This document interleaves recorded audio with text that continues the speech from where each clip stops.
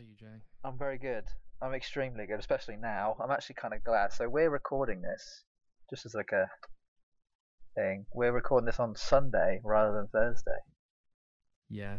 because you had prior engagements, so we Yeah. rescheduled. And I guess it's actually kind of a good thing now because I've done more on Pokemon. So Mm. And I suppose we'll come on to that very shortly yes, in terms of what you've done. Yes. Yes.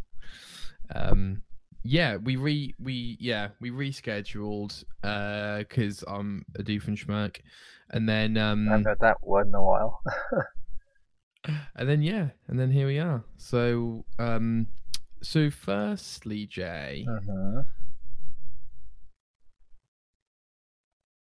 I'm really tired, so I think the audience should just be Precursor. being Yeah. transparent.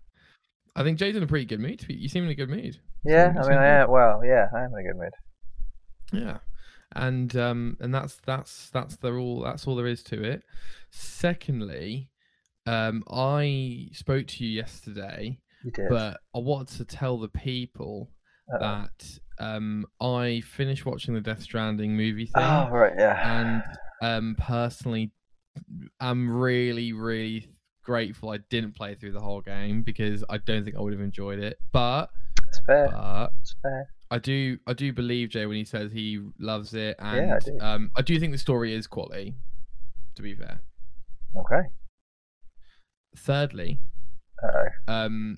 yesterday, Jay, Yeah. a couple of people came up to me because I was at a wedding. A couple of people came up to me and were like, "Oh yeah, do you do the game podcast thing?" I was like, "Yeah." And he was like, "Oh yeah, you should keep doing that. It was really good."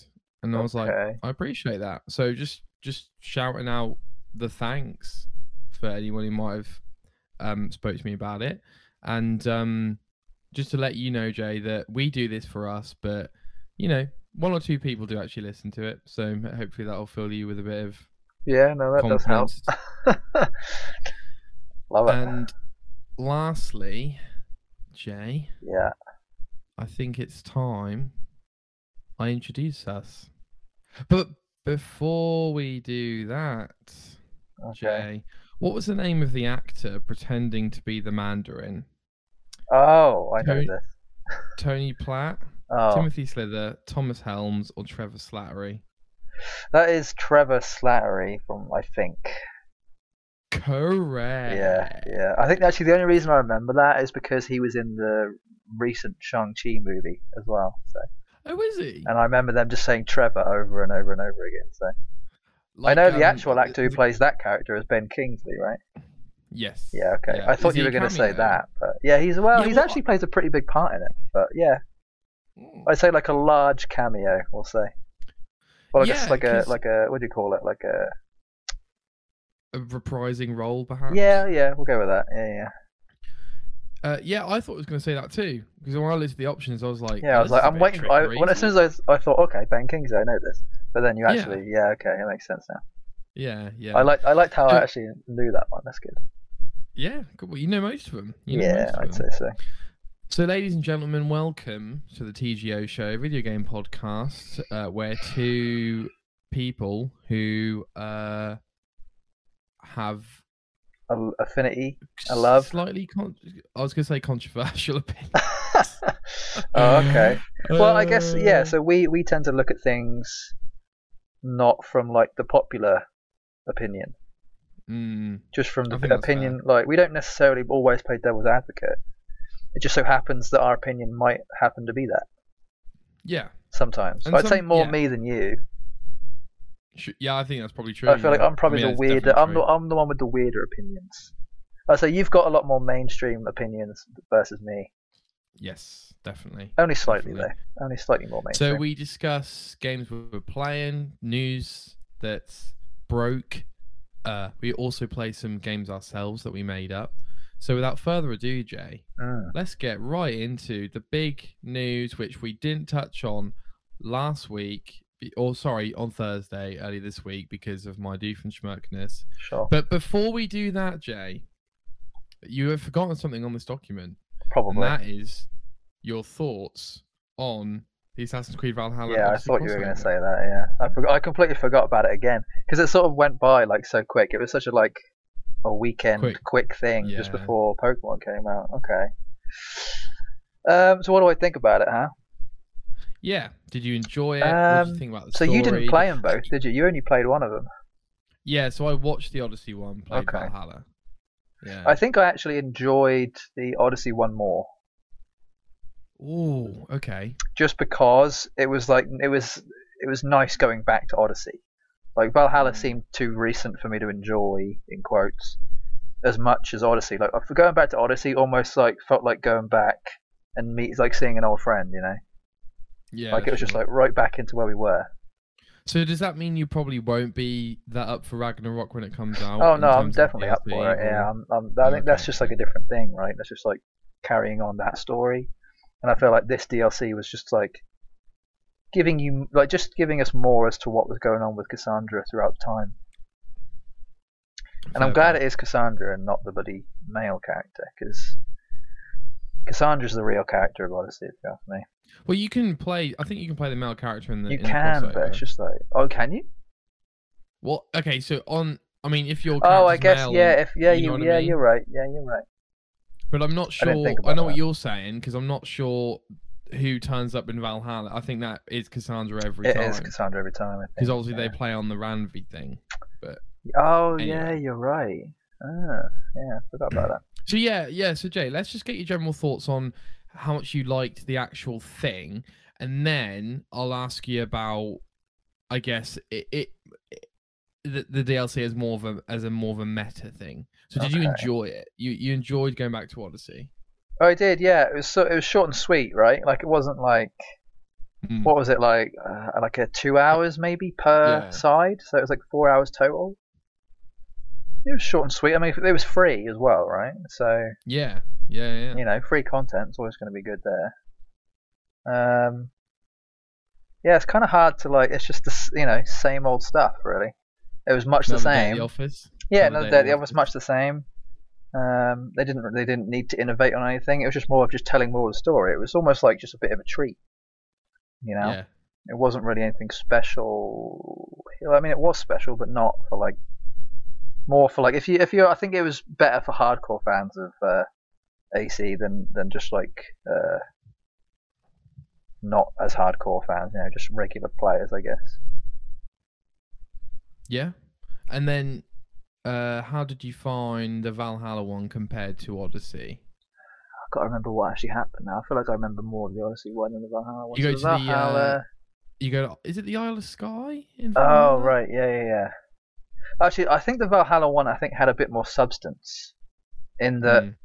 Actually, no, they're both very similar because you're both on an island, aren't you? But yeah, the Valhalla one definitely seemed like it had more meat on its bones. Yeah, I liked that there was a whole new area. I'm glad it wasn't just like in England, We were actually somewhere different, and you had to do all the usual stuff of collectibles and more side stuff. Yeah. Like, it was good in that sense. Yeah. So how did you feel about the actual crossover in terms of, like, I mean, we've talked about this, right? But I guess like the thinking is moving forward. Cassandra's going to be this figure that goes through time, and basically, so that's she's almost like a fairy godmother, right? Right. She's almost kind of like, like just. I'm trying to think what's like a good comparison. Like, what's like a comparison of like a character that always shows up and helps the character through each iteration of a game. I guess that is just like a fairy godmother type thing, right? But yeah, I know what you mean. Like, I feel like something in Final Fantasy there, like a bit. I suppose a bit like. I mean, I don't really want to talk about like huge 7 remake theories and stuff, but like someone like like someone who's always like the guiding light, shall we say? It's like the all-seeing eye, almost like Sauron. Right. Just always there, always watching. Almost like Death. She's almost like the Grim Reaper, basically. She kind of is there with her staff. She's just kind of like the Reaper, She's always there, ready to intervene, I guess. I don't know. Yeah. She's almost like a god. She is a god, basically. So. When you saw them cross over, then were you like pretty hyped? Was it? I mean, I thought So in terms of the story, I was shocked by, like, I know Odyssey's really old now, so it doesn't really matter, but they did play on some important characters in this little DLC piece, didn't they? What do you mean? What, like? With Barnabas. Oh, sure, yeah. Actually, yeah. Like they didn't have to put that in, but I think they made the stakes quite high, really. What do you mean, stakes high? I don't know what you mean. In terms of, like, you know, people, like, you can alter things pretty drastically for certain characters that you probably like. I mean, I guess, yeah. Okay, so spoilers for this little crossover thing. You can't. Barnabas can die. Oh, really? I think so. Yeah. Didn't know that. Let me double check that. But yeah, and then I really enjoyed pretty much all of Eivor's and Cassandra's interactions with each other. I don't know about you. I feel like Eivor's got this thing about him where, because he's had so much sort of like godly stuff happen to him already, he's kind of like not really fazed by certain things. Like he kind of is like the ultimate and is it not antagonist? He's like the ultimate protagonist in that he doesn't really get surprised by much because he's kind of seen it all already, you know. And I really enjoyed that. Like he's still very wary. I think he's got a very like kingly sort of leader type thing about him, where he's extremely aware of what's going on, but seemingly not. Like he makes it look like he doesn't know what's going on, but he has everything under control. If that's, you know, that's kind of what it seems like. Like he kind of knows what's going on, and I thought that's always how like the leader of a clan always tends to be, or like a tribe, or you know, a king. They always seem to like on the outside make themselves look aloof, but behind the scenes they're already like 10 steps ahead, you know. And I that's like one of the things I really enjoy about Eivor is he just kills it every time. Like he can't go wrong, you know. Yeah, and like you say, like even though he doesn't really know as much as what's going on as Cassandra, really, he still kind of knows more than he should, or more than he lets on. Yeah. I know what you mean. Like he seems like he's almost all knowing even when he isn't.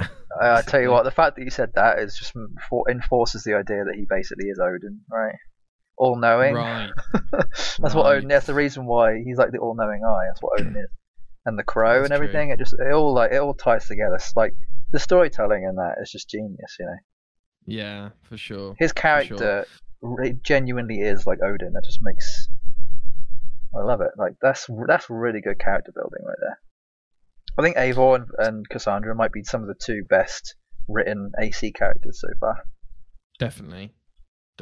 Who was the origin? Not Bayek, the other one. The woman, I forgot her name. Aya, maybe. Ava. I think both Bayek and her were pretty well written as well, actually. I prefer her to Bayek. Yeah. Personally. Okay, right, where are we going? We're going transition, please, to your topic for the week, Jay. Okay, we're there. Jay, let's get into it. Okay, cool. So had we had recorded this on Thursday, my current playtime would have been about 40 hours. I've completed the campaign, so I've seen the credits roll. Oh my god. Okay. Which was around about 25 hours. Is that long for a Pokemon game? That's about right. Pokemon games should be anywhere from 20 to 30. Okay. I'd say around the 24, 25 is like spot on, really. Like it's exactly where you want it to be. I assume you definitely could get it. Yeah, go on. I assume if you do a full Pokédex, that would take you like up to 80 to 100 hours on a normal Pokemon game, or. So. Oh, okay, sorry. Where I'm currently at.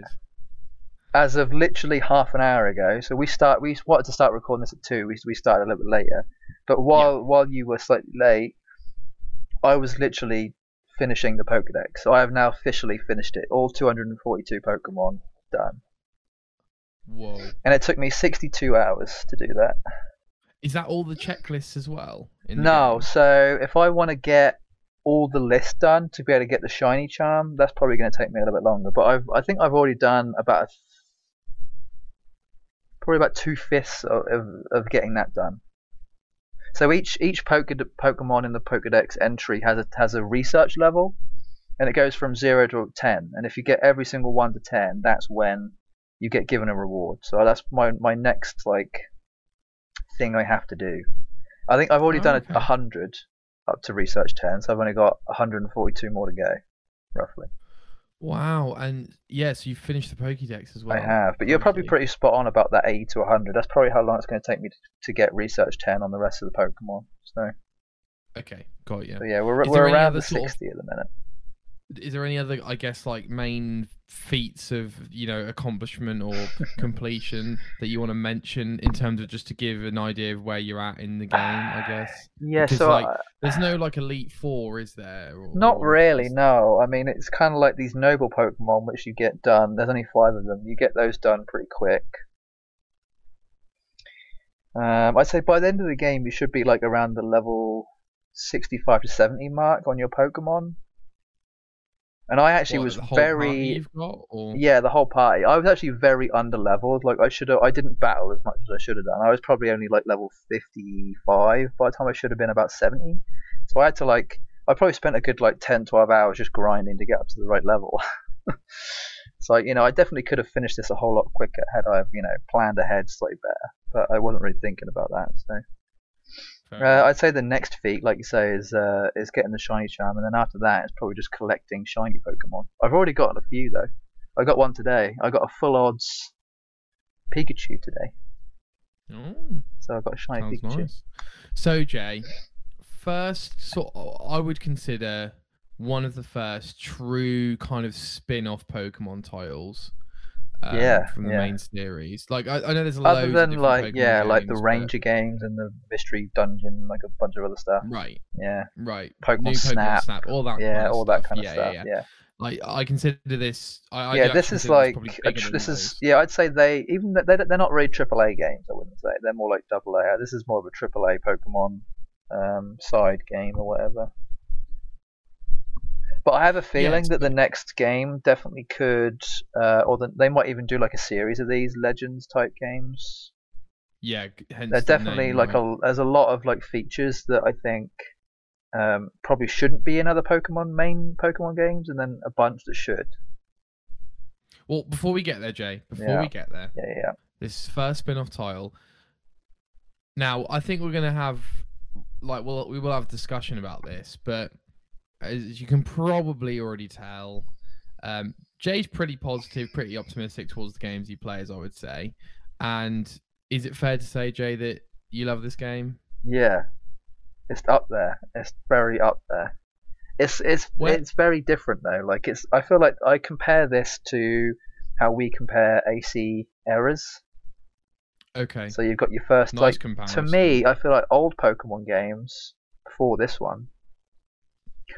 Or even the ones that were just a sort of leaf green style, the sort of very basic 2D side scroll type ones. They're sort of the first era of AC. AC 1 and then 2 through to Brotherhood or Revelations or whatever it was. And then the next era of Pokemon was sort of when it transitioned to more of a 3D-esque type thing. So Sword and Shield when it recently came out. I think Y and Sun and Moon as well, or X and Y, Sun and Moon. And I'd say Sword and Shield and this is probably like a new era where the game looks a hell of a lot better. The graphics are obviously way up there compared to the first and second era. And they're not as pixely as they were back then. So yeah, where was I going with that? I don't even know where I was going with that. What was the question? So you love the game. Yeah. It's very different to the other mainline games. I've played 3-4 minutes of it. Yeah, I remember you saying. Just to put that out there. With that, I mean, let's not go into the debate side just yet. Maybe you can tell us about what you really like about the game.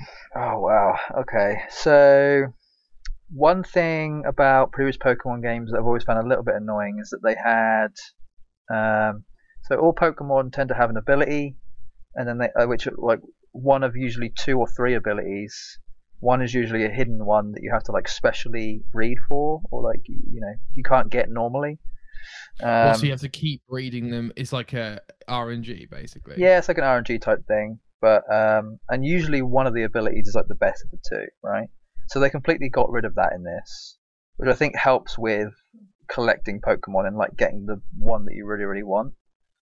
Like the only thing you've really got to keep grinding to get the one you want for is the natures. They kept all 36 natures. I think 36 or 30 natures, whatever one it is. So that's the only thing that they've sort of kept as to like make you keep going back to like try and get different ones. Because this game actually like it's very, they sort of designed it so you have to catch like hundreds of Pokemon. Whereas I feel like in previous Pokemon you didn't really need to catch that many. Like you could catch that many, but there wasn't really an incentive. In this one, the incentive is that you're trying. The more you catch and the more you complete of the research levels of the Pokemon, it sort of like is become the badge system of Pokemon. Because in previous Pokemons there was obviously like the badges, 8 badges, and the Elite Four. They sort of replaced that with the 10 stars or the 10 ranks that you get with the Survey Core. And the Survey Core is basically like you trying to fill up the Pokedex. That's like the whole point of the story, right? I think I'm on 9 stars out of 10. And that took me obviously like 55 hours to do that. So I've still got another star to go. But the more you catch Pokemon, and like I say, the more you fill up the research levels, the more you get these ranks. So I like that they've changed the whole gym thing, but I still want the gym thing back eventually. Well, I thought they got rid of the gym thing even in Sun and Moon. They did. They got rid of it in Sun and Moon, which I really didn't like. I didn't like what they replaced it with. This, I feel like this is probably like a good mixture of like Sun and Moon and Sword and Shield. It's like those two games mashed together essentially. Because they kind of got rid of the gym thing in Sword and Shield. They made it a slightly different way of doing things. Like it's still gyms. It's just slightly different. So I feel like they're just sort of like testing what they can have fun with, really. Yeah. They're trying to just go slightly different on the formula. And I like that they've sort of made it so you have a reason to want to catch hundreds and hundreds of Pokemon. The one thing I will say also about that is they don't tell you this in the game, but if let's say you catch like 10 of the same Pokemon and you only want one of the 10, so you can release 9 of them out of your box or your pasture is what they call it in this. And when you release multiple Pokemon at a time, you get given like a grit item. So GRIT, grit. There's like 4 different grit items, and those grit items are used to level up your effort values. Now, one thing they've changed in Pokemon is that they used to have IVs and EVs, which were sort of like your stats to make it so either all of your 6 main stats or like a variation of however number you want of those would be different levels depending on what kind of Pokemon you'd use. So let's say you had a Pokemon that was more of a physical Pokemon, so it needed more attack rather than special attack. If it was a special Pokemon, you'd need more special attack. So you'd have like your effort values would probably be maxed out on like your HP, your attack, and your defenses. So you'd concentrate just on those. So they've kind of got rid of that system and only left you with a 1 system that's a 0 to 10 rather than a 0 to 252. So they've made it less complicated from that. They've sort of like made the game more accessible. Yeah, they've made the game a hell of a lot more accessible. I think I'm hoping that is one thing they do change back. But I think the reason they did that is because there's no PvP in this game. Because the way that the fighting happens in this game is still turn-based, but it's like a different combat system where you can have agile and strong variations of moves. The agile variation makes it so you have more chance of being able to take your turn more often, but the power of the move is weakened. So let's say you had like an 80 power move. With an agile style, it would be 60, but you could potentially go 2 times in 1 turn. Or if you use a strong version, it would go to 100, and you'd have your opponent would then take 2 turns in their 1 turn.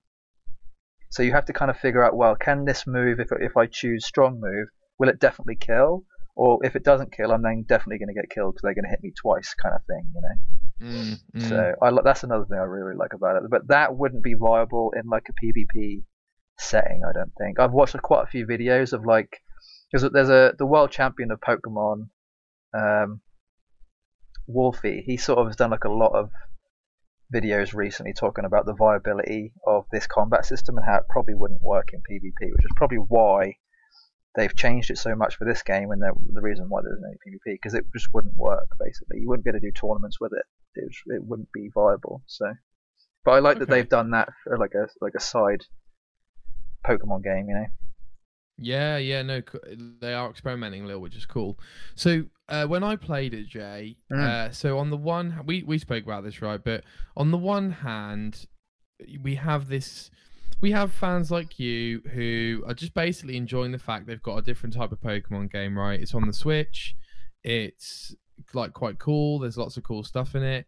And you've got, like, so one of the things that impressed me was that whole, like, just seeing a Pokemon out in the wild and being able to actually throw a Pokeball at it. I'm like, that's and there's a lot of different interactions you can have just in that small, like, time frame. So certain Pokemon, if you hover over them with the left trigger, it can tell you a lot about whether it's a female or a male and what level they are as well. So that can determine on whether you actually want to catch the Pokemon in the first place. So let's say you do get like a male level 20 rather than a female level 10, and you want to catch this one, right?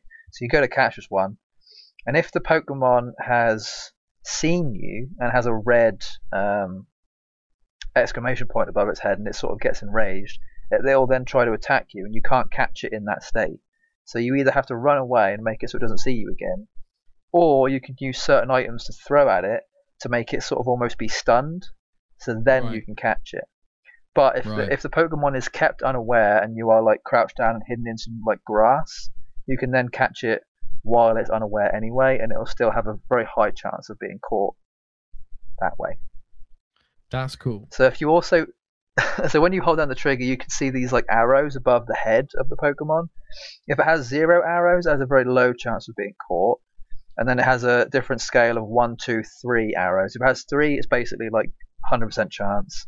2 is like 75, 1 is like 50, and then 0 is like 25. So it kind of like, you kind of want to try and get it to 100, but you don't always have to, because depending on what Pokeball you use, you're almost guaranteed to get it anyway. So you've got Null Pokeball, Great Balls, Ultra Balls, stuff like that. So yeah, so that's cool. Like, those interactions are really cool. And I'm sure, like I said, I'm sure that you just enjoy the game, right? But then you've got the other side of the aisle, I think, which is, I don't know, other people maybe like me who don't really like Nintendo games, or maybe people who don't like Pokemon because they think it's become stale and stuff like that, where, for instance, I'm like, oh my god, the draw distance is horrendously low.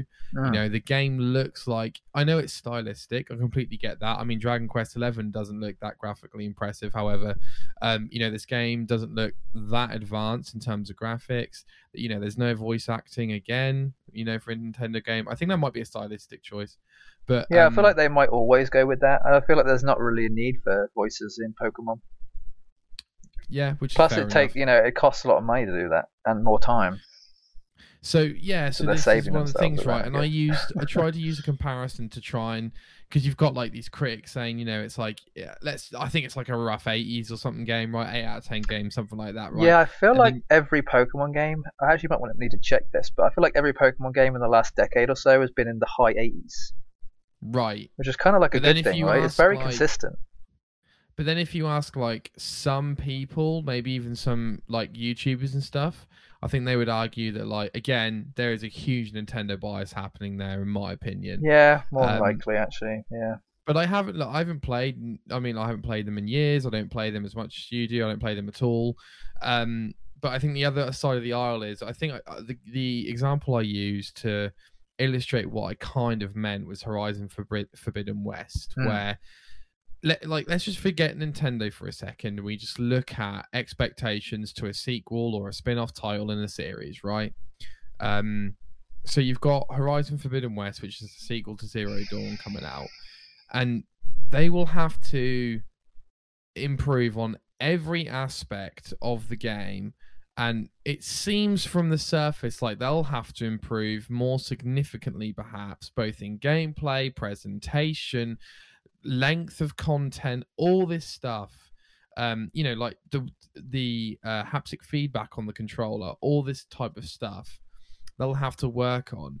and people will be really critical of every element of the game. And then I feel like when we talk about Nintendo games, I don't know why, but there are certain elements we don't question or we don't look at with a critical eye, like let's say graphics, or let's say voice acting, maybe, or even maybe general writing of the game, right? Maybe just characters, how they come across, how they're developed, these types of things. And then I just think it's really unfair that it seems like, almost every other AAA game, even AA game, is put through this fucking gauntlet of like, what's everything like? What is every single thing in this game like? Is it good? Is it bad? Like every single thing. How's the multiplayer work? Like everything, and nothing gets a pass. When Nintendo bring out like Super Mario Odyssey or something, and like I think people just take it. They just take it. I think that might be more of a good thing than what you think. Like, Nintendo haven't put themselves, probably deliberately or maybe even subconsciously, like they know that if they were to improve on too much, it would then mean that they'd be held to a much higher standard, and they probably don't want that. They want to just be held to the same standard that everyone should be, which is sort of the middle ground, right? So I think if they were to do, like you say, let's say that Pokemon became, as important to think about the graphics and the voice acting and all this kind of stuff, then there'd just be a lot more worse press around Pokemon, and that's not what Nintendo wants. That's not what Game Freak wants. So they might as well just keep it as is, right? And I feel that's probably quite a genius thing to do. Like, if it isn't broke, why, don't fix it type of situation. Right. Like, if you're a company and you know you can do this much, and make more, if not the same amount as the companies who are putting in this much effort, right, why go any higher? Because you're just gonna be spending more money by putting in more effort, and then getting less of a return off of the sales that you get anyway. So it's kind of like, it's a great point. Spend as little as you can for the most amount of profit. It's actually a pretty good thing, because it also then means that they can put money in other places that they may need to for other things. That's true. I do think the extreme of that case, though, leads towards microtransactions, leads towards minimal updates, right? So, like, for instance, I think you could argue, like, oh, look, we can put a Battlefield game out and hardly, have it work, and we'll still sell copies, sort of thing, right? They just recently apologized, didn't they? Did they? Yeah, I think the company... Who's the company behind Battlefield? DICE? Yeah, DICE. They recently put out a statement basically saying, the game hasn't reached the standards to what we would like, and all this kind of stuff. So working, basically. I think they rushed it. No, too ambitious. It's a great point, Jay. It's a great and like you say, right? Like, they're selling like mad. So why would they? I guess, do you know what? It's almost from like an artistic point of view. I would just imagine, what would it be like if they had 500 more people working on it and 4 years to make a Pokemon game. This is the thing. They've got so much time to do that they're not rushing. There's no reason to rush to get there. They might as well take their time. I feel like it's a very Japanese thing to do. I feel like the one thing you can take away from like Japanese culture is that they tend to master one thing. They're very good at mastering one thing. They're not a jack of all trades type nation. They're very much so. I'm going to spend 15 years mastering this one thing, and then I'm going to spend another 15 years mastering it even more. And I don't know how I'm going to do it, but I'm going to do it. Like, they don't cut corners. They don't do anything. They make sure that they absolutely nail it. And I feel like if they were to, what's the word? Extenuate? Is that the right word? Extract? No, like, if they were to strain themselves, I guess, into trying to get too much done, and putting little effort into lots of things rather than maximum effort, Deadpool, into one thing, then the game wouldn't be as good. So if you ask me, I feel like they're doing exactly what they need to be doing, and there's no reason why, because if anything, it's a lose-lose if they do what everyone else is doing. They're setting themselves apart from everybody else. They're unique. And I love that. I mean, I'm cool with that. Yeah. There's no reason for them to be the sheep, They're the wolf, if you ask me. Yeah. Nintendo is definitely the wolf. if it's okay with you, Jay, I know. Look, we've got Pokey Pasture as a regular. Oh yeah, I'm going to be talking about this again next week. So I'm going to split it up into multiple versions, or multiple multiple issues, multiple episodes, multiple instances, whatever you want to call it. A bit like we have games that go on forever now. We'll just have a continuous update of Jay's Pokemon experience. Yeah, I feel like we did that with Final Fantasy. We keep doing it with AC. Like we talk about the same games a lot, but we have updates a lot, so we kind of have to talk about it when it comes up. For sure. Very quickly, Jay, I'm very much into the games at the moment. So much so that my spare time, I'm checking out other sort of gaming content, right? Yeah. And one of those things is speedrunning.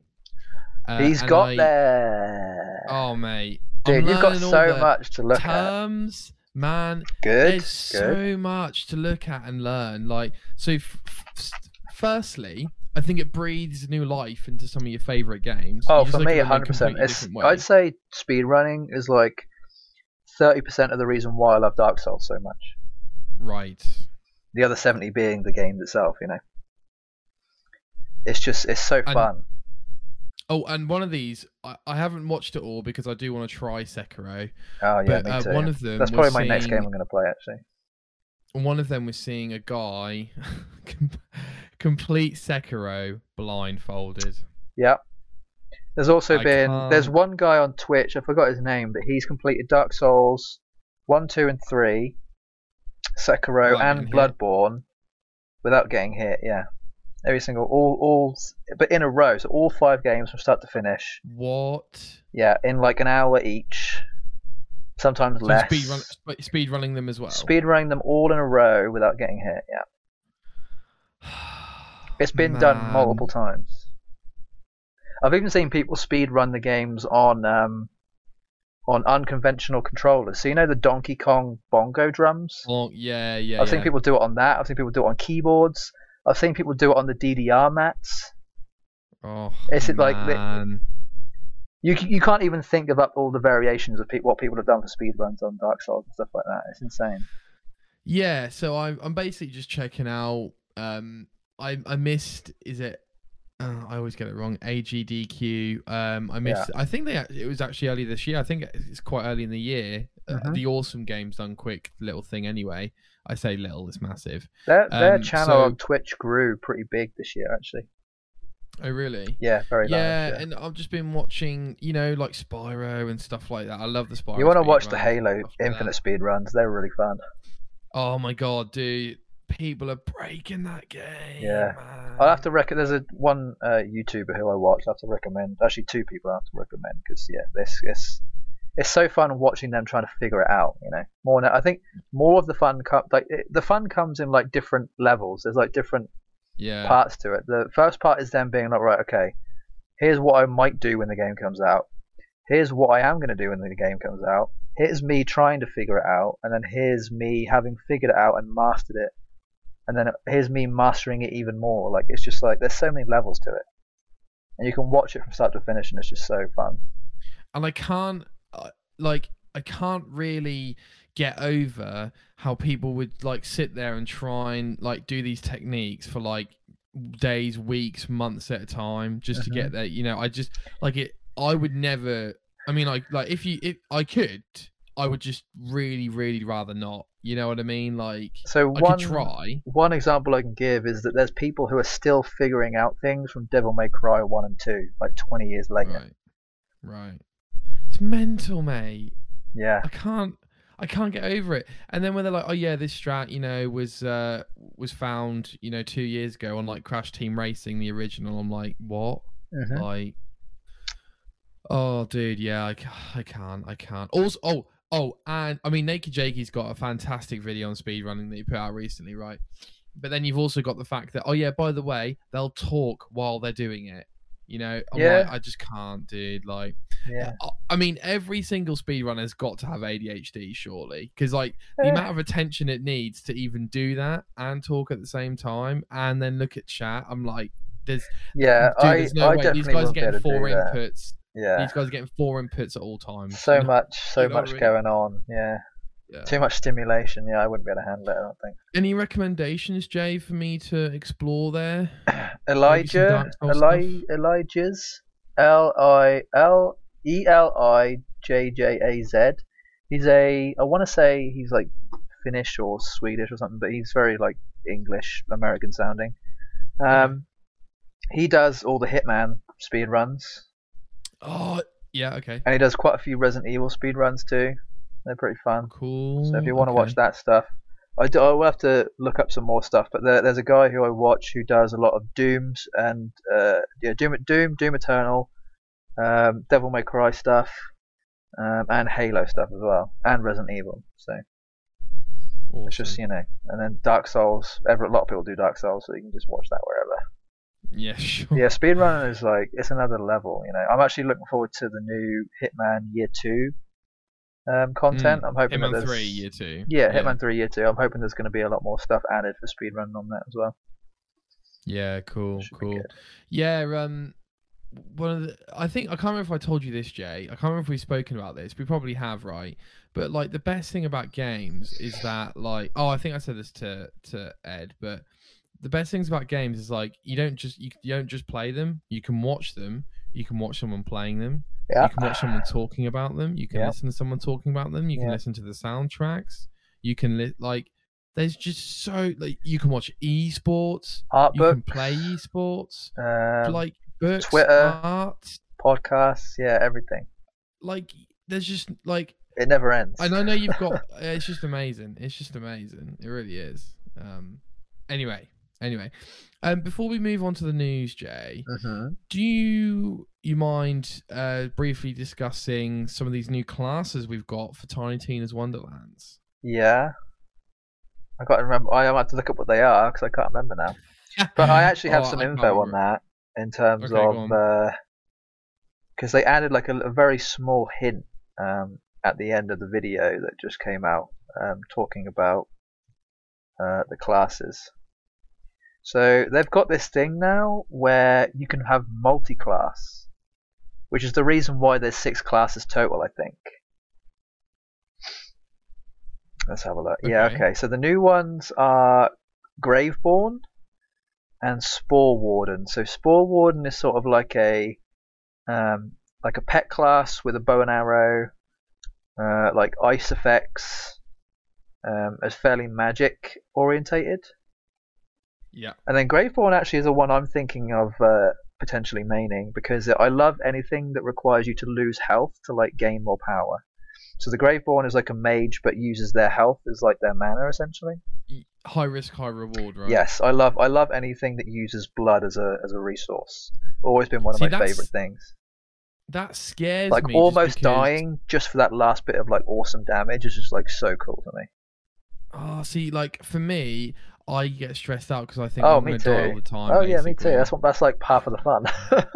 Part of the reason why I love it so much is because in Marvel Heroes, like my favorite game of all time, when you play as Blade, he uses his blood as like a resource, and the amount of times where I'd be on 1 health because there's like an ability where you can't die, but the lower health you have, the more damage you do. I think they're going to have a very similar thing with this Graveborn character. So. And the Graveborn character looks very like Diablo-esque as well. Like they've sort of gone with that whole sort of like death, Grim Reaper types thing as well. And then the Spore Warden is very like elvish seeming, very like forests, kind of like bow and arrows, like all this kind of stuff. So. Yeah, so Jay, my quick question on this, right? So the classes, they do seem to be differentiating and switching up a bit, which is quite cool, right? But then also, I know you do research before you jump into a game, right? Yeah. But surely there is an element of, because you don't know what sort of enemies you're coming up against, how often those enemies come up to you and stuff. Is there an element where actually once you finish the game, then you really know what class and what build you want to be and all that stuff? I feel like much like I don't know. I'm going to be comparing a lot to Pokemon, but okay. Much like Pokemon, your starter Pokemon that you choose doesn't really have. I mean, it has a lot of effect on how your playthrough is going to be, but a lot of the time you're not really going to lose because you're still going to be able to complete the game regardless of who you choose, right? So I think it depends on whether you care about efficiency or not. I think for me, it's going to be a mixture of efficiency and fun. Like I'm going to be picking the character that I really think is the best looking and the best feeling of a character for me, but also the one that tends to be max damage and like tanky and all this kind of stuff. Like, I'm going to want to be efficient and fairly tactical about it too. So, but I don't know whether I feel like everyone's going to have an idea of what's going to be the best class, but you're probably not going to know until you've either tried them all out yourself or you've seen other people try them out and give like a tier list type situation, But you can do as much research as you want into that. I'm sure there's going to be leading up to when the game comes out. There's going to be a lot of information coming out about which characters are probably going to be best, and then it's probably all going to change about a week or two in and be like, no, we thought this character was going to be good, but it's actually terrible, and then all this kind of stuff. Sure. That tends to be the way. Also, so. On Wonderlands, Jay, I messaged you. The game has apparently gone gold. Yeah, we're both surprised about this, huh? So the game's coming out March 22nd, I think, and it's only February. It went gold like February 2nd or something, February 4th. Yeah, something like that. Yeah. So we're already like a month, almost 2 months prior, and we've already gone gold. So for people who don't know, so gone gold used to basically mean that they'd have a full version of the game playable that they can put on a disc and then like put on shelves, and then they'll release a day one patch for loads of bugs and stuff. But it basically means I guess it's a kind of symbol of saying most of the game is done. There's probably a few patches, but most of the game is done and ready to release. This is kind of like it a happens 50-50. like 2 weeks before the game comes out. I was about to ask, yeah. So this is kind of like a 50-50 in terms of like whether it's a good thing or a bad thing. It could be a good thing in that they're spending more time on the day one patch, right? And that they're going to be able to test and fix more before the game's actually like released. Or it's a bad thing because they're not confident that what they already have is good enough, so they need to have that more time to be able to fix things. So it's kind of like the same. It's a same situation on both sides, but you're probably still going to get the end result. I'm not really sure. I feel like Wonderlands is basically Borderlands 4, so they already had most of what they needed. Yeah, so I can't imagine, right? Yeah, the game. I can't imagine there's going to be much wrong with it. Borderlands aren't known for their buggy game, I don't think, necessarily. No, I don't think so. Borderlands 3, I believe I played quite soon after it came out. I think I hit a couple of bugs, but nothing that major.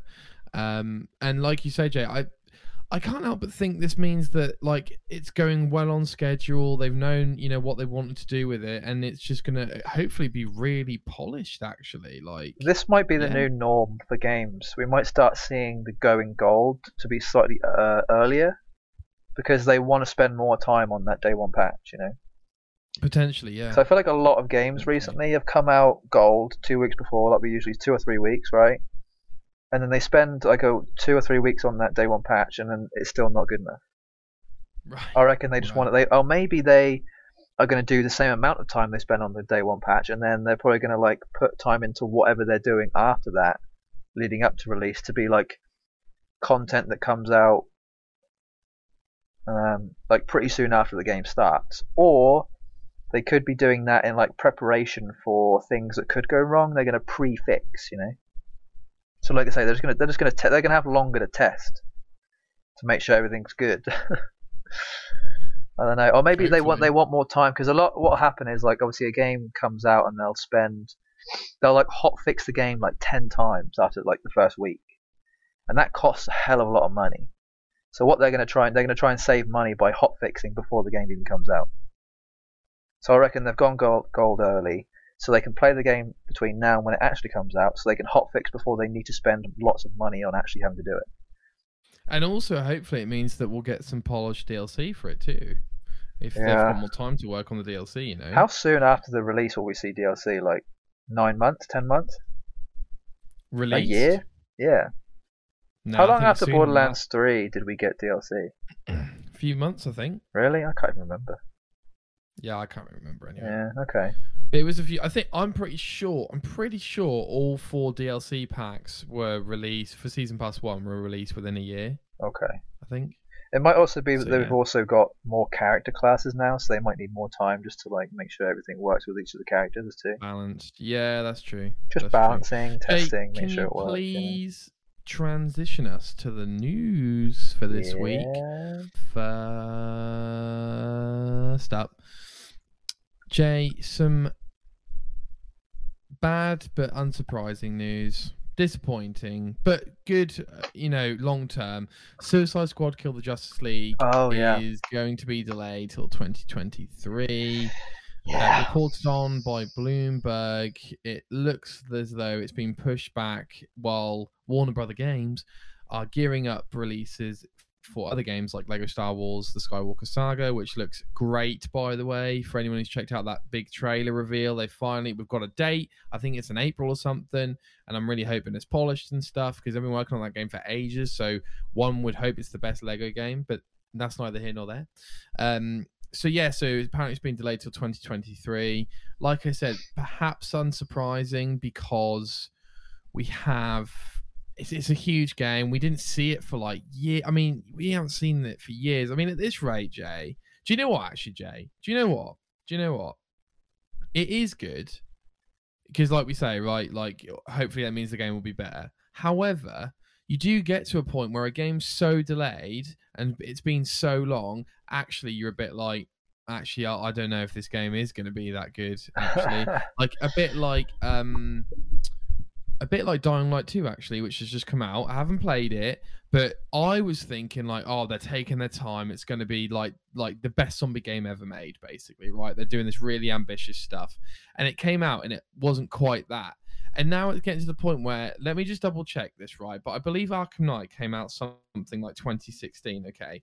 So we're coming up to nearly 8 years since their last game. They had DLC for Arkham Knight, granted, 2015. So we're it's going to be 8 years. 8 years since their last game came out. 8 years. So on the one hand, we're like, take your time, make the game, don't crunch too much, all that kind of good stuff. Then on the other hand, I'm like, that's true, but I do actually want a game, Isn't that like similar time frame for Cyberpunk as well? Like 8 to 10 years? Well, Witcher 3 came out 2015, and they had huge DLC. And then when did Cyberpunk come out? 2020, mate? Yeah. That's 5 years, which is like pretty average. But the first trailer we got for Cyberpunk was 2012. This is true. Which is about 8 years from trailer to release. This is true. And look how that turned out. Yeah. Nah, but I'm bigger. But they did have a lot, they obviously had Witcher and a bunch of other stuff in between, so... Yeah. What do I think about the delay? Delays are almost always a good thing. Almost, like I say, almost always. Do we know when Gotham? Is it Gotham Knights? Is that coming out this year, right? Or next? Yeah, 2022. I'm pretty sure that's another reason why they might be moving things around. Yeah, so I think some people were speculating that that's still due for release this year, but like, does it make sense to release them close to each other or not close to each other? No, I'm not preferably sure. Not. Yeah. No, I think you'd want to separate it because you wouldn't want too much DC content too close together. And did we ever, Jay? I remember us looking this up. Did we confirm whether there is in the same universe as the Suicide Squad game? I'm not sure. I don't think it is. Would be nice to know, actually.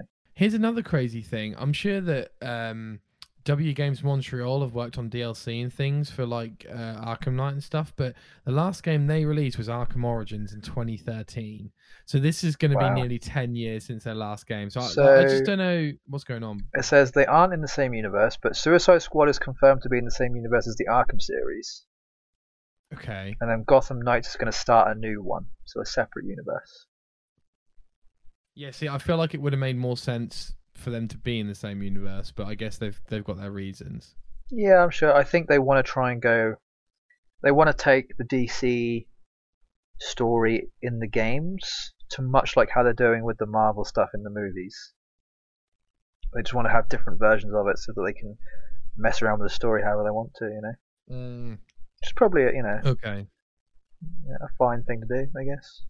And speaking on Cyberpunk, Jay, looks like the next-gen version is leaked on a couple of stores online. Yeah, PS5, It's already sort of gearing up. It looks like.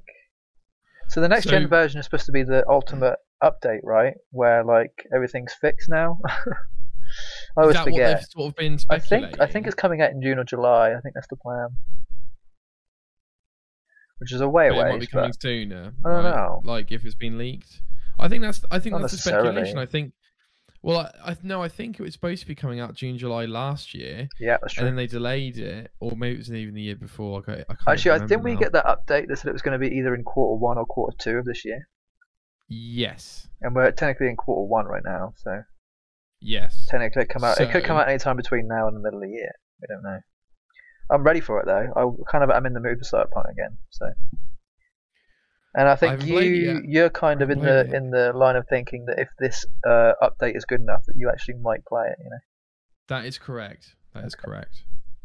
Yep. Sweet. I look forward to what you think about that. Yeah. So I mean, look, when the next gen update comes out, I'll see what the reception's like. I don't see any reason, Jay, why it shouldn't be spectacular since they've delayed it for so long. You'll probably get it for a pretty good price too. I think the lowest I've seen it is like 15 quid, maybe. Oh wow! Okay. But that was like on sale when it was like at its highest of like bad press, basically. Do they have a season pass that you can buy or no? No season pass. Just I think the game only cost 50 quid when it first came out because it was just basic, wasn't it? So. Okay, interesting. Right, okay. It's actually a pretty fairly low price, isn't it, compared to most games. Last up, Jay, for this week. It's actually quite a big story, so I'll be interested to see what your thoughts are. But Sony, PlayStation have bought Bungie. It's insane, yeah. So I reckon we're gonna have some sort of war right now, aren't we, about acquisitions and stuff? I wasn't sure PlayStation was capable of making more acquisitions because they're so for 3.6 billion, by the way, guys. Yeah. They're so particular in who they acquire, right? And it makes a lot of sense when they acquire Blue Point, when they acquire Insomniac Games, obvious choices. Bungie, not so much an obvious choice, Jay. Well, this is the thing, right? Interesting. Bungie is known for being the Xbox developer. Right. I feel like they've been with Halo, or were part of the Halo thing for so long.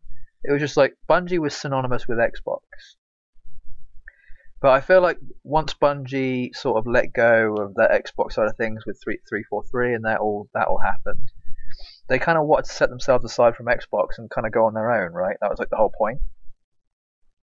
But now, obviously, they've sort of gone, well, we might as well try PlayStation, see what happens. But it definitely is quite a low blow in terms of like Xbox could have. I think Xbox probably tried, and they were like, yeah, we don't really want to go with you, so we'll just be on our own for a bit.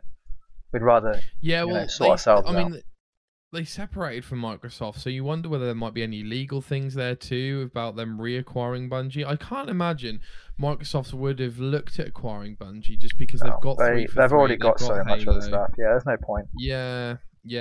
So I don't want to dive too much into it, Jay, but basically there's lots and lots of quotes from Jim Ryan, the CEO of PlayStation, and they basically talk about how there's this great speculation going on, right? That they've bought Bungie because they want more live service games.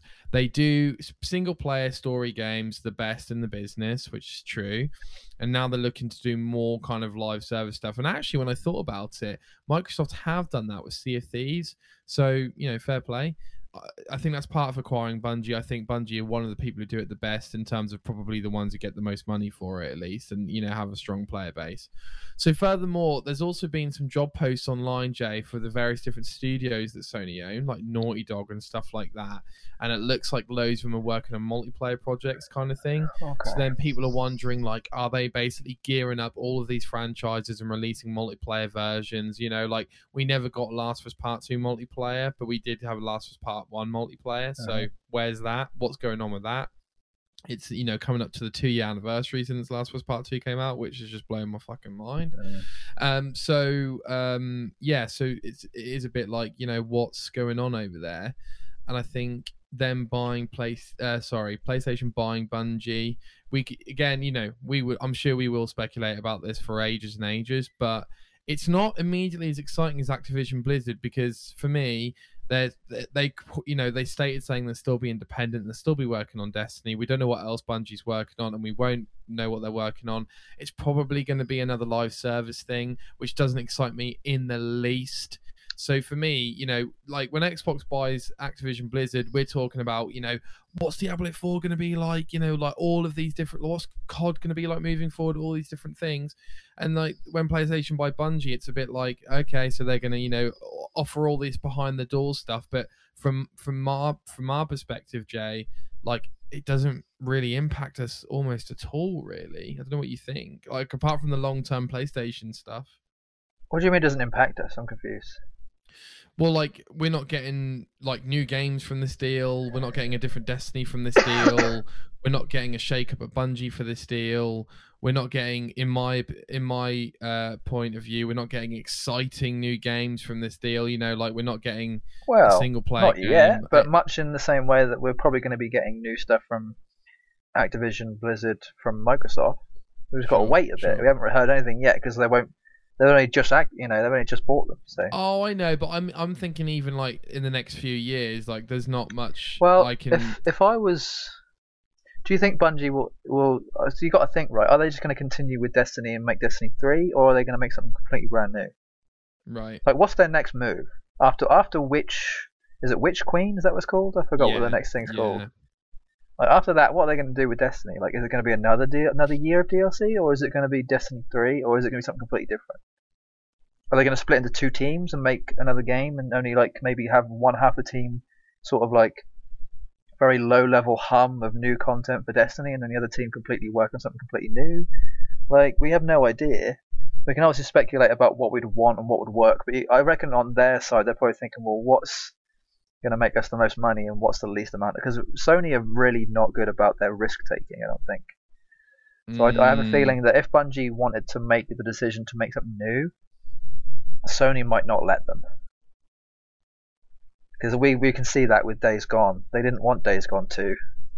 They wanted something new, so they might even want something new, and Bungie want to continue with Destiny. Like, we don't know, it could be either or. So true.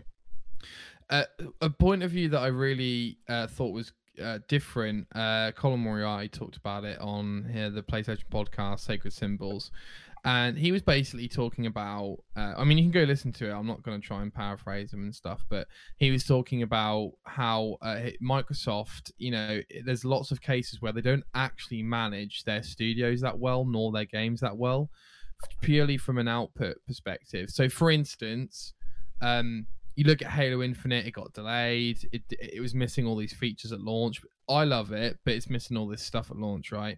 You've then got things like Rare. Like, what the hell's Rare been doing for the last, 7-8 years, apart from Sea of Thieves? Like, where's Everwild? What's going on there? Apparently that was rebooted. Like, Compulsion Games, what's going on over there? Like, We Happy Few didn't seem like a huge hit. So, what's going on there? Ninja Theory Hellblade 2 is coming, so fair enough. So, I could just keep listing off all these studios and stuff, dude. But, I am a bit sort of wondering, did my mic just drop a little? I even know. I'm just wondering a little, are Microsoft 2 hands on or 2 hands off? Because I feel like so.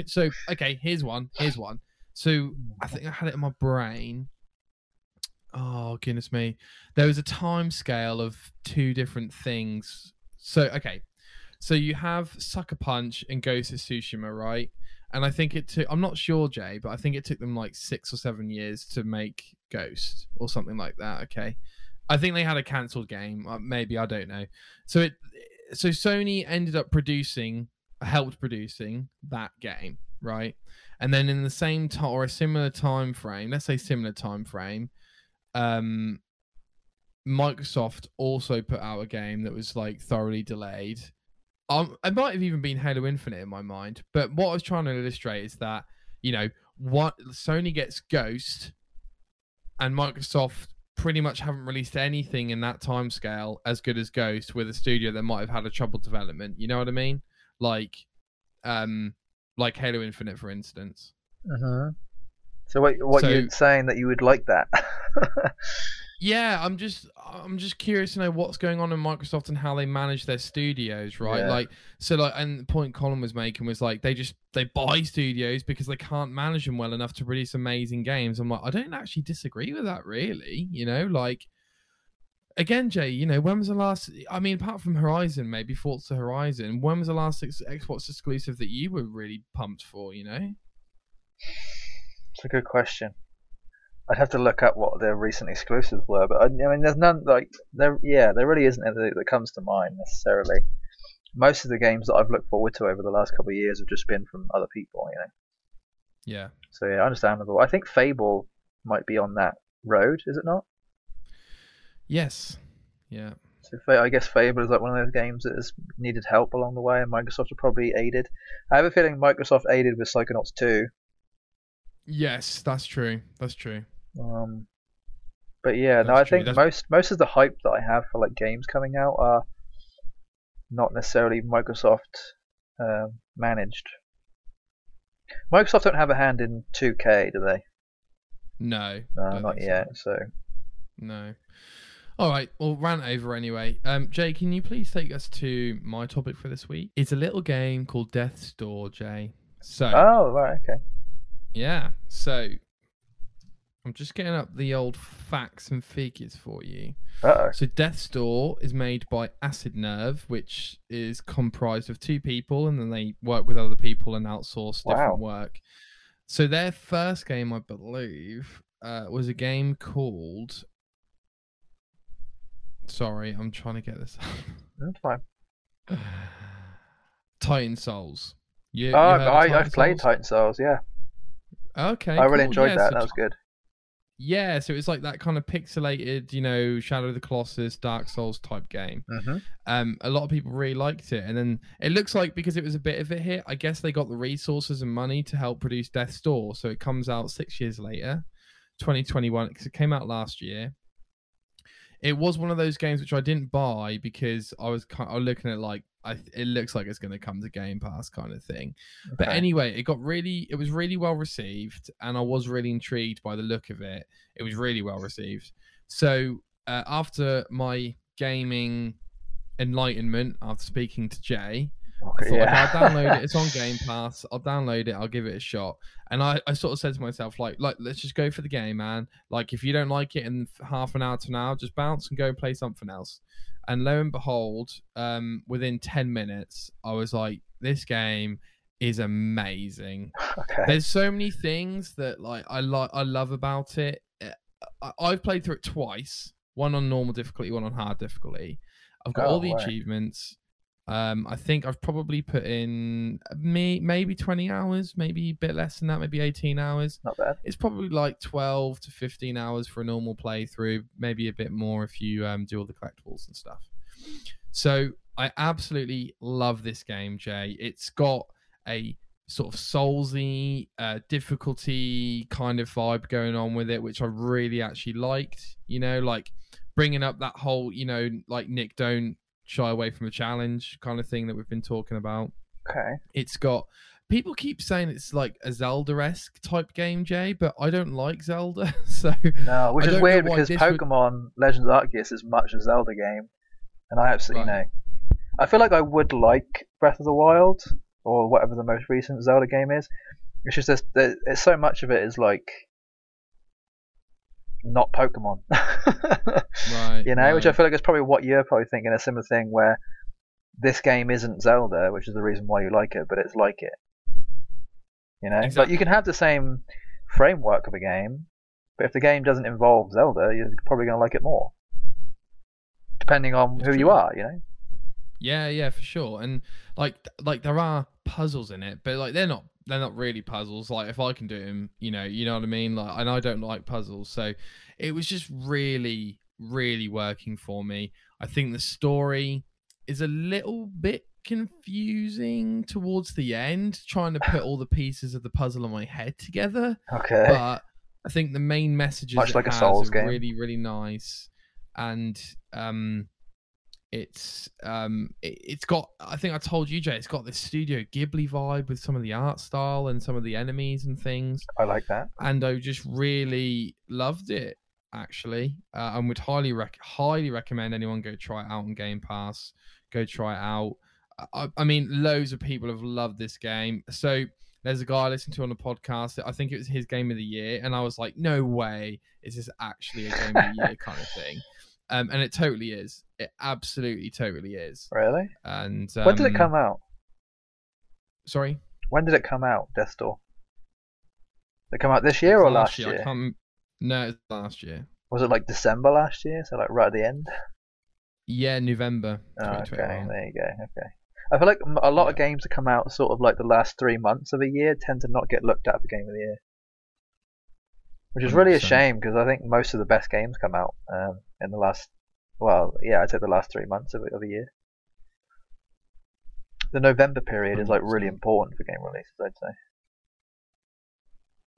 Yeah, and like it probably got shied away from all the big stuff coming out, right? But yeah, it's really fantastic. Do you know what? It's just very simple in its delivery and its design.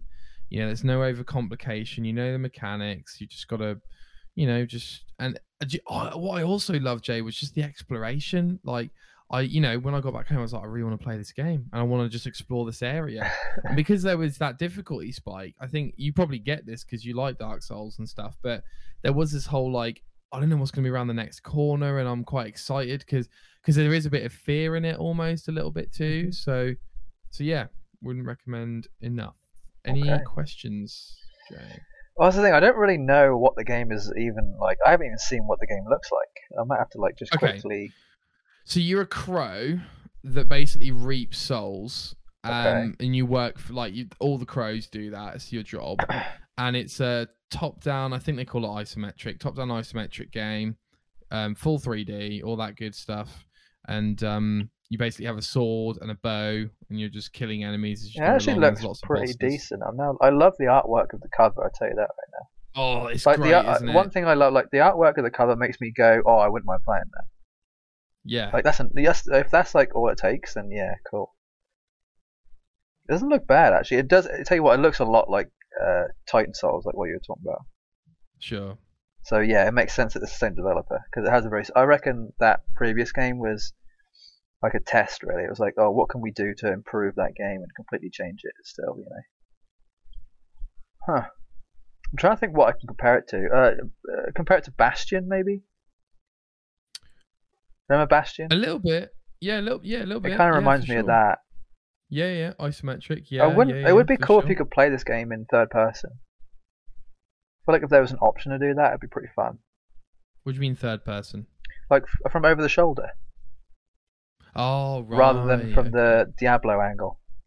Sure. Or the Baldur's Gate angle. That's a lot of work. Yeah. That's a lot of work. So that's. It looks a bit like Hades too. Actually, it's got a very similar Hades feel. Yeah, the artwork almost looks a little bit like the Hellboy graphic novels as well, which is really nice. Yeah, if it's on Game Pass, I wouldn't mind giving that a go. Actually, do it. I'm now looking at Xbox exclusives, and I've actually found quite a few that I like the look of, or like have played and thought they look good. But I mean, there's 15 pages, and I think each page has about 20 games on it, and I've only found like 8 games that actually like are good in my eyes. Okay. Or ones that I like stand out to me. So let me just go through those really quick. Do you know? Remember? So these are the upcoming ones. Remember that trailer for Redfall? Sort of like, was it a vampire thing? Vampire, yeah. That looks pretty decent. That's definitely like it's supposed to be an Xbox exclusive. So that's one to look forward to. Starfield is obviously another one to look forward to, right? Oh, dude. Do you know what, Jay? I was thinking about this. I've been thinking about Starfield, right? I've been thinking about Starfield since we looked at our top 5 games of all time that we've played on Xbox on that museum thing. And I was like, yeah, cool. Like, Skyrim obviously is because like I love all those games. I love Fallout 4. I love Fallout 3. But I'm cautiously optimistic about Starfield. But I am really that's probably the best place to be, honestly. Yeah, right. What about you? You just intrigued to see what it looks like and stuff? Well, I kind of already know what some of the graphics look like, but I don't know how the game. Like, I'm more curious about how the game's going to play. Like, what's going to be the loop, essentially, or what's going to be like the hook, Oh, I think what's going to make me want to exploration, loot. Like, is it just going to be Skyrim in space? I don't understand. I think so. Yeah, I think so. I mean, that might be good enough for me, honestly. And just a few notable exclusives from over the year. The Medium was a recent one that I still need to play. Bleeding Edge, another one I really liked. Again, though, didn't make an impact, really, did it? The Ori games, they've made a fairly big impact. Yeah, Crackdown 3 obviously was not like a massive deal, but still an exclusive. And then probably one of my personal favourite games of the last decade, Quantum Break. Absolutely love that game. Another exclusive. Okay, Jay. I think it might have been Crackdown 3 that I was thinking of in my head. Right? Yeah, probably. So similar time frame to Ghost, and then Microsoft puts out Crackdown 3, PlayStation puts out Ghost of Tsushima. You know what I mean? But anyway. Yeah, I definitely know which one I'd rather play. I know every game's different. I know. Jakey, please take us back to the home screen, and we will finish the show. Firstly, I will let everyone know that our quote/anecdote of the week is just don't drink. Just don't drink alcohol. Okay? Well, I don't, so I'm already good there. We're already halfway there. Yeah. We're already halfway there.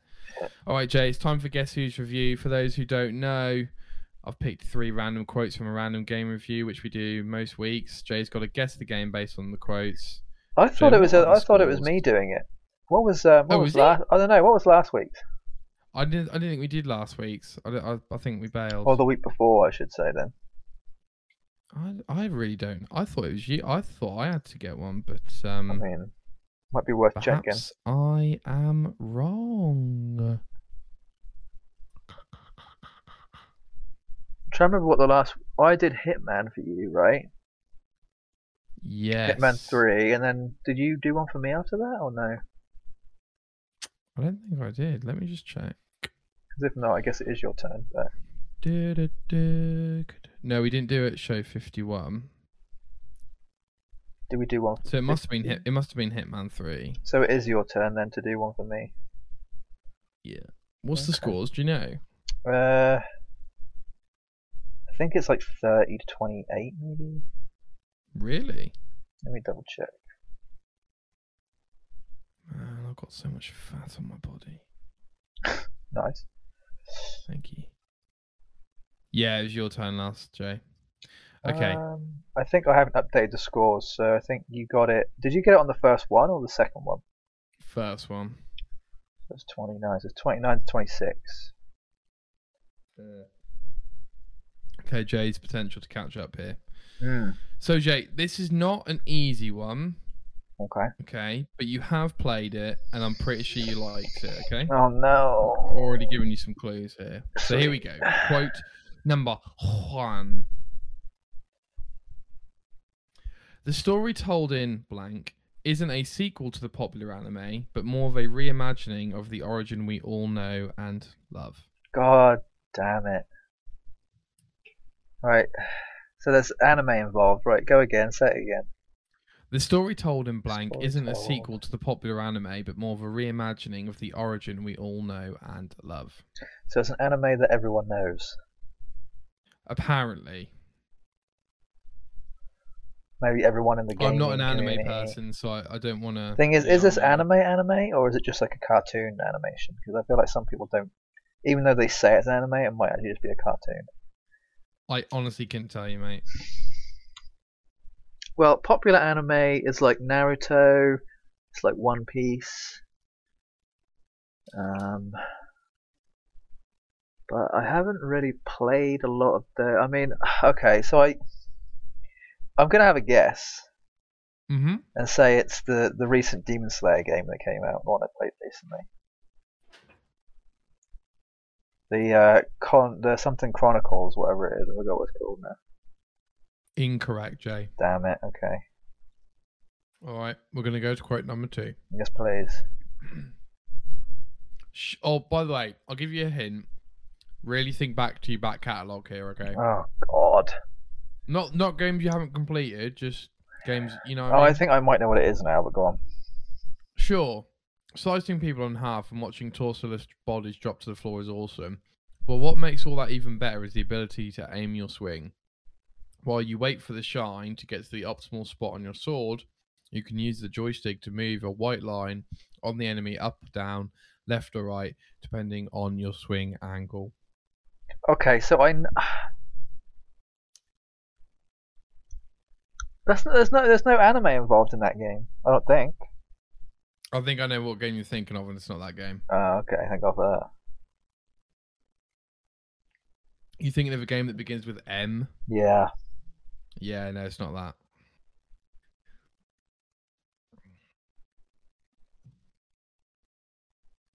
I'm actually baffled. These always annoy me because I'm really bad at like thinking. Okay, okay. So it's an anime. It's a game based on an anime. Okay? Sure.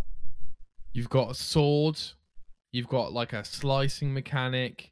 Apparently, it's quite popular. I've told you it's.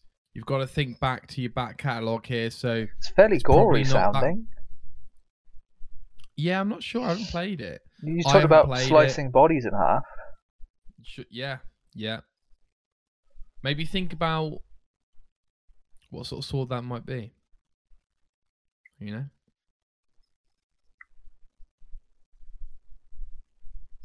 It's not going to be a recent game. It's not going to be a recent game. You know what I mean? I'm going to be annoyed at not being able to get this. I genuinely can't think. The only animes that I can think of that I've been quite. I'm thinking of Berserk, but I don't think there's even a Berserk game. Like Berserk's like the classic, especially with a big sword. It might be a manga. Is anime's based on manga, isn't it? Yeah. Okay. There's also Black Clover, but the recent games have done that. You can't cut anyone in half. Okay, I'm going to give you a clue because I think it's quite hard. Yeah. The voice actor. Oh God. I believe, of the character, is one of the most famous actors in the world. I don't think that helps. And I believe he, voiced him in the game. Oh, I know. Okay, this is. He's got it. Well, no, I haven't because it's not a bloody anime. It's a comic book character. Oh, what? Okay. Obviously, we're thinking of something completely different. Jesus Christ! What? Okay, my guess was going to be Deadpool, like the Deadpool game that came out ages ago. That's not anime. I know. That's why I'm confused. That's why I'm because I thought Ryan Reynolds, and I was thinking, well, he plays and voices Deadpool. All right, I will need a guess, Jake, because we're running out of time. Don't have one. Skip. Next quote. Okay, quote number 3. I'm really scared you're not going to get this. Falling through the air while brawling with Afro Droid while rocking out to some beats for an amazing experience is an amazing experience. But when you couple that with a piss poor camera, terrible platforming sections, and cheap mentally challenged bosses, the end product suffers. I think this is Afro Samurai. Is that your final guess? Yeah. It is Afro Samurai. I haven't played that game, but okay. I think your achievements say otherwise, Jay. I think your achievements say maybe I have, but I completely forgot. Okay. Is that a 360 game? Fake gamer? Yeah, it is, yeah. I don't think I've even seen the anime or the manga for it either. Dude, I remember you saying you like that game, man. Yeah, no, it's one of those ones that I always want to get into, but never really did. Man. Ah well, I got it though. 1 point. You got it. Yeah, I'll take it. That was from the old Greg Miller at IGN. Beyond. Jesus, wow, yeah, that was a tough one. Yeah, it was a tough one. I'll give you that. It was a tough one. Okay. That was just a random pick from your achievement list. I might have to go through yours. I just thought you'd get it, basically. Yeah, because I was a bit worried that I picked out 2 reviews for this, just to give me some options. Sure. And I don't know if you've done them both for me, or if I've thought about doing them for you before and then didn't do them. Sure. Because I've kept a list of all the ones I've done, but I don't think you've kept a list of all the ones you've done. So I'm a bit worried now about that the ones I've picked are wrong, so I might have to go into your achievement list and see what some. Nah, just do hard ones. I'll get them. Don't worry. We'll see. All right, Jay. Thank you for your time this week. Thanks everyone for listening.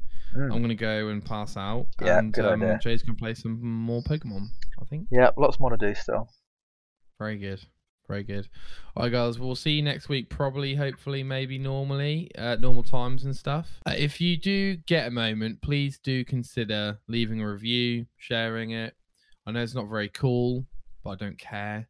And we will see you next week, no doubt. Cool. Goodbye. Peace. Peace.